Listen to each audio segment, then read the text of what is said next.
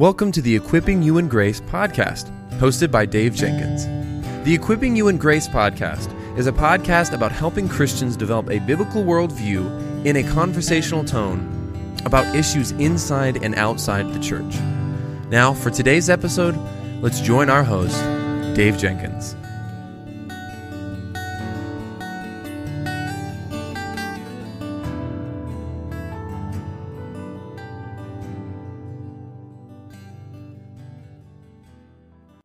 Welcome back to the Equipping You in Grace podcast. My name is Dave, and I'm the host for this podcast. And with me, I have my new friend, Don. Don, welcome to the Equipping You in Grace podcast. Thanks a lot, Dave. Glad to be here. Yeah, it's great to have you. Can you tell us about your life, your marriage, your ministry, and what ministry projects you're working on today? Okay. We live in Germantown, Tennessee, a suburb of Memphis. I've spent my life as being a seminary theology professor and academic dean here at Memphis Theological Seminary. And then I switched over to publishing and worked for a dozen years as editor for Westminster John Knox Press, working home here in Memphis. I've been a pastor, and so Joe and I have two sons, 4 grandchildren, and so we keep busy in the midst of all things here in the recent period, and just keep trying to do what we can to the glory of God, I guess you could say.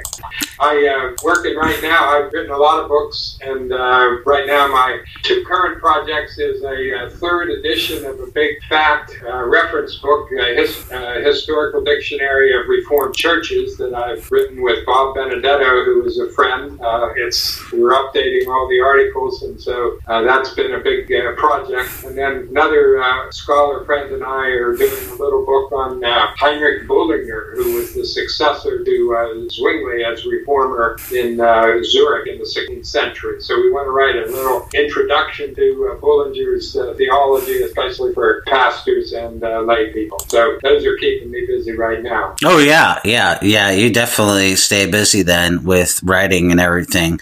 Well, can you tell us about this book, Everyday Prayer with John Calvin, why you wrote it, and how you hope it'll be received?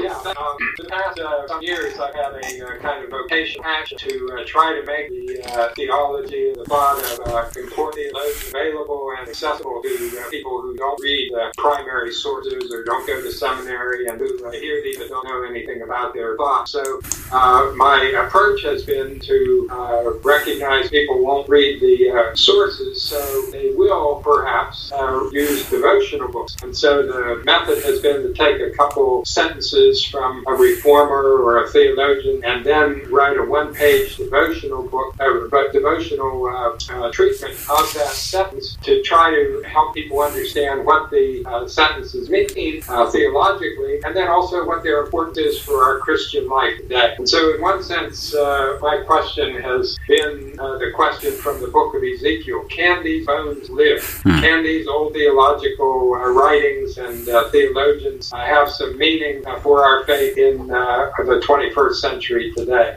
So I've done a number of these books now on Calvin, a couple, Luther, Karl Barth, Dietrich Bonhoeffer, and when I talked to my friends at P&R Publishing, I went to college with the president, Bryce Craig. I wanted to do something with him, and so we came on the idea of treating the topic of prayer in this devotional fashion with a quotation from the theologian and then the devotion on it, and to do 3 books. One, Everyday Prayer with John Calvin. The second one, Everyday Prayer with the Reformers, the Protestant Reformers of the 16th and early 17th century. And then next summer will be out Everyday Prayer with the Puritans. And so these are a kind of trilogy to help people understand what these people had to say about prayer, and then also to help in our own Christian lives with the practice of prayer.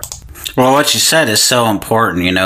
People need to have, especially lay people, they need to have, accessible theology. And this is very, very accessible. And so I appreciate that. It's a huge need in the church, as you know.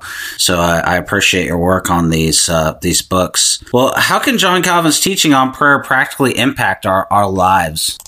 Well, that was something I was asking really for each of the 85 devotions that are in the book, and then we have 15 prayers from Calvin. But each of them was written with that in mind, and so there are a lot of different mentions to us. But just pick out three emphases kind of that are basic, just in terms of the names of three of the devotion. One is that God is always willing to meet us, which means that we can pray anytime, that God always hears us, always is wanting us to pray. So that's a kind of freedom for us, not to think that prayer just has to be at certain times or in certain situations, but God is always willing to meet us. The second one is out of despair comes hope. That one was drawn from Calvin's comments in the Book of Lamentation, that the closer the despair, which is kind of the main theme of Lamentation, despair draws us closer to God. That in our despair, as we hand over everything to God, then hope can emerge. And so that's a word for us that no matter how bad things get in life,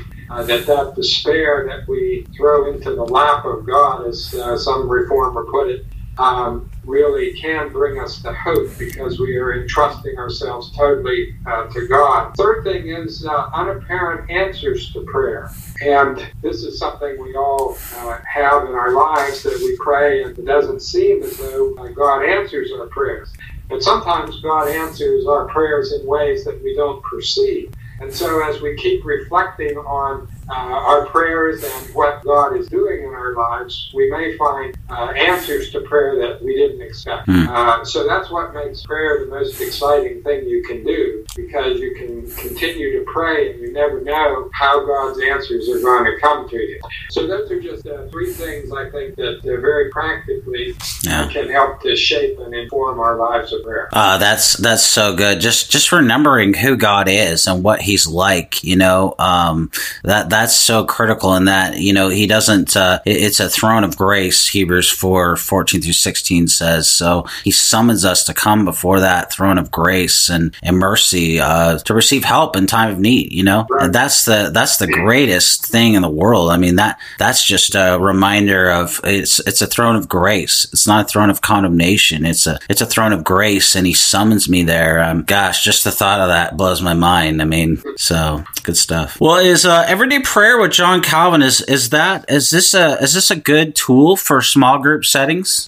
Yes, it can be, and in fact, that was part of what's in my mind when I write these books. You can use them, of course, devotionally, personally, and I always set out in the front the kind of way in which it can be approached. I have a scripture passage and then the devotion, and so I suggest people read the scripture passage, read the devotion, and then meditate on the devotion, think about it, read it again, and think about the main points. And then in these books, at the bottom, at the end, there's either a prayer point, which emerges from the devotion itself, something that is directly related to what the devotion says about prayer. And sometimes there's an action reflection kind of statement, which means that it gives us something to do in relation to what we've just read about prayer. So these can be done personally, but they also can be done in a group setting, because as you read the devotion and meditate on the devotion, you can discuss the devotion in a group, and then you can have a time of prayer to pray about the prayer point, and you can also, in some of these, have a reflection question that you can discuss with the group as well. So I think it works both personally and also as a group devotion. Very good, very good. How can Calvin's teaching on prayer deepen the prayer life of Christians? Well, I'd say that the main advantage of reading theologians, especially one as important as Calvin, about a topic of prayer is that Calvin provides a theological basis for what he says about prayer. Basic to that is his interpretation of Scripture, his view of what the Bible says about prayer, and as a commentator on Scripture, Calvin dealt with all kinds of biblical passages and reflects on them theologically. So it's important for us as Christians to have a theological basis for what we do, and especially for prayer, because that's so central to the life of faith. So that prayer doesn't just depend on how you feel or don't feel at 8:30 in the morning, before you've had your coffee, or it isn't just something that you kind of take and leave, but rather when you have a theological grounding in prayer, and as you were just quoting from the book of Hebrews, when you know that God wants you to come to the throne of grace, that God commands us to pray, God desires us to pray, then prayer is something for all the seasons of our lives. It doesn't just depend on how we are feeling or what we think or whatever. We know that there's a theological grounding there that goes right to the heart of God, and that is the most solid foundation that you can have. Amen. I absolutely agree. You were just touching on Scripture. What role, according to Calvin, does Scripture play in our prayer lives? Well, Scripture's key because it's through Scripture that we know who God is, what God does. We also know through Scripture that God wants us to pray. And in our prayers, what we learn from Scripture guide our prayers, because Scripture, as the Word of God, shows us who God is, what God has done, and how God wants us to live. So as we think of our prayers and what's important, then Scripture is always the foundation and also the kind of test of our prayers. Are we praying for things that are in accord with God's will? And we know God's will in Scripture. And that should always be the main focus of our prayers, is to do God's will, to adjust our will to what God wants. So prayer is Scripture is key for us in prayer, and it is the kind of way by which we listen to God speaking to us through the Scriptures by the power of the Holy Spirit, and then we respond to that Spirit's leading as we pray. We trust the Spirit to guide our prayers, and so we are in this kind of conversation with God, which is Calvin's basic bumper sticker definition of prayer. Prayer is conversation with God, and so we both speak to God and we listen to God, and Scripture is the means or the kind of catalyst by which this happens. So Scripture is very much key to prayer in our lives of faith. Oh, that's wonderful. Really well said. How can Calvin's teaching on prayer help Christians who struggle with their prayer lives? Well, Calvin, in his Institutes, the longest chapter, and Institutes was his big theological work, but the longest chapter was on prayer, which is not what many people might think about when they hear the name John Calvin. But prayer was so important because it was important scripturally, and since it is so important, it is something that sometimes we either take for granted or we get disheartened. We don't feel as though God is hearing us. We feel as though our prayers bounce off the ceiling and they don't really get to God. And so Calvin was familiar with the struggle of prayer. These kind of things we face as obstacles of prayer. But on the basis of Scripture, he encourages us to pray and keep on praying. That we can look and listen for God's answers to our prayers, even in ways we don't expect. And that is the encouragement of prayer that keeps us continually praying, because we never know whether when we get up from our prayers, an answer to our prayers might come to us immediately. And that would surprise us, perhaps. It may be delayed. We don't know how God is going to answer, and so we have to wait. But in that waiting, we continue to have faith. We continue to have trust. And that is the encouragement as we struggle with prayer, is that because prayer is grounded in God's command and in the character of God, then we can trust that God hears and answers, even when we get a bit discouraged. Yeah, that what you just said there about the character of God, that is the critical thing, right? I mean, people think, well, God doesn't care about me because my prayer didn't get answered. Well, like you just touched on, it's a theological thing, and God cares for us. We know that it's not based on our fickle feelings. It's grounded in the revelation of His Word and in His revealed character. And so the question becomes, as you said, one of trust, but it becomes one of God is unchangeable, right? And so we're unchanging, so we can trust Him. You know, and what is God like? He's holy. holy, he's just, he's perfect, he's loving, he's merciful, he's just.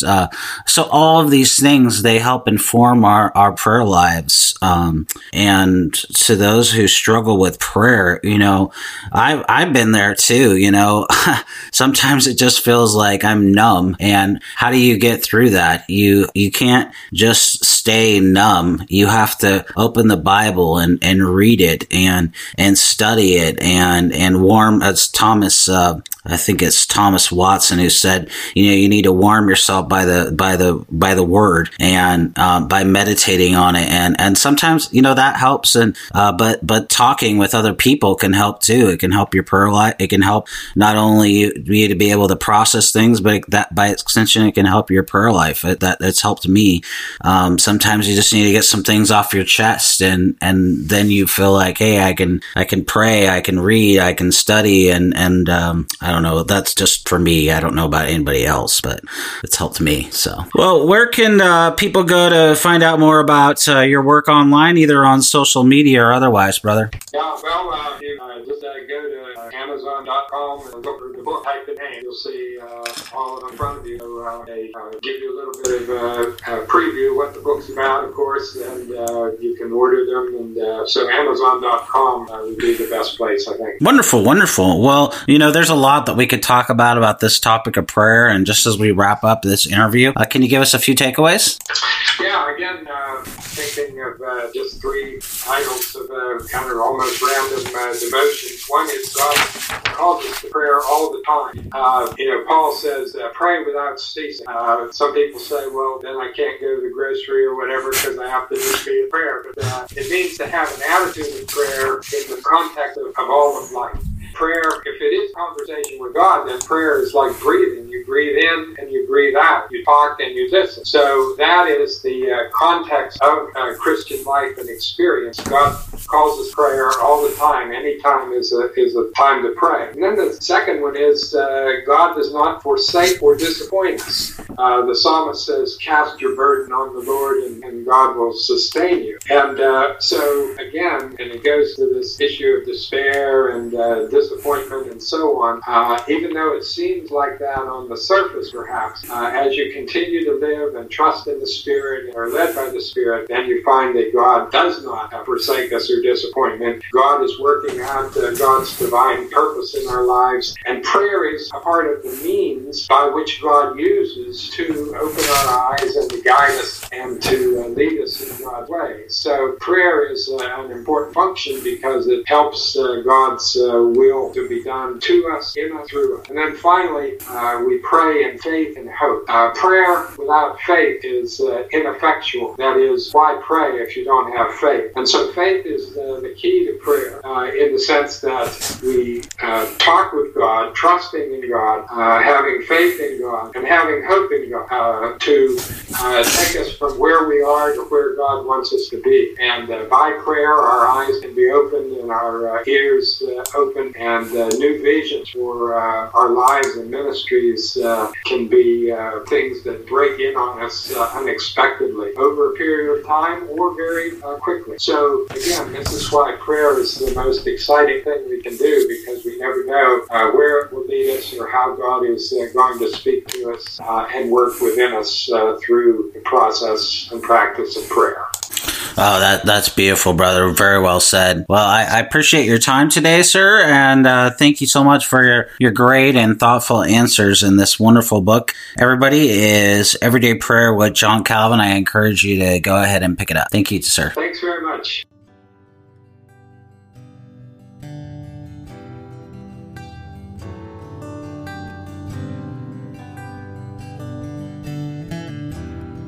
Thank you for listening to the Equipping You in Grace podcast. If you enjoyed it, please subscribe, rate us on the app, and share this with your friends and family on social media. If you want to find us on social media, you can find us on Twitter @Servants of Grace, on Instagram @Servants of Grace, or by searching @Servants of Grace on Facebook. You can also find this episode and many others like it on the front page of our website, servantsofgrace.org.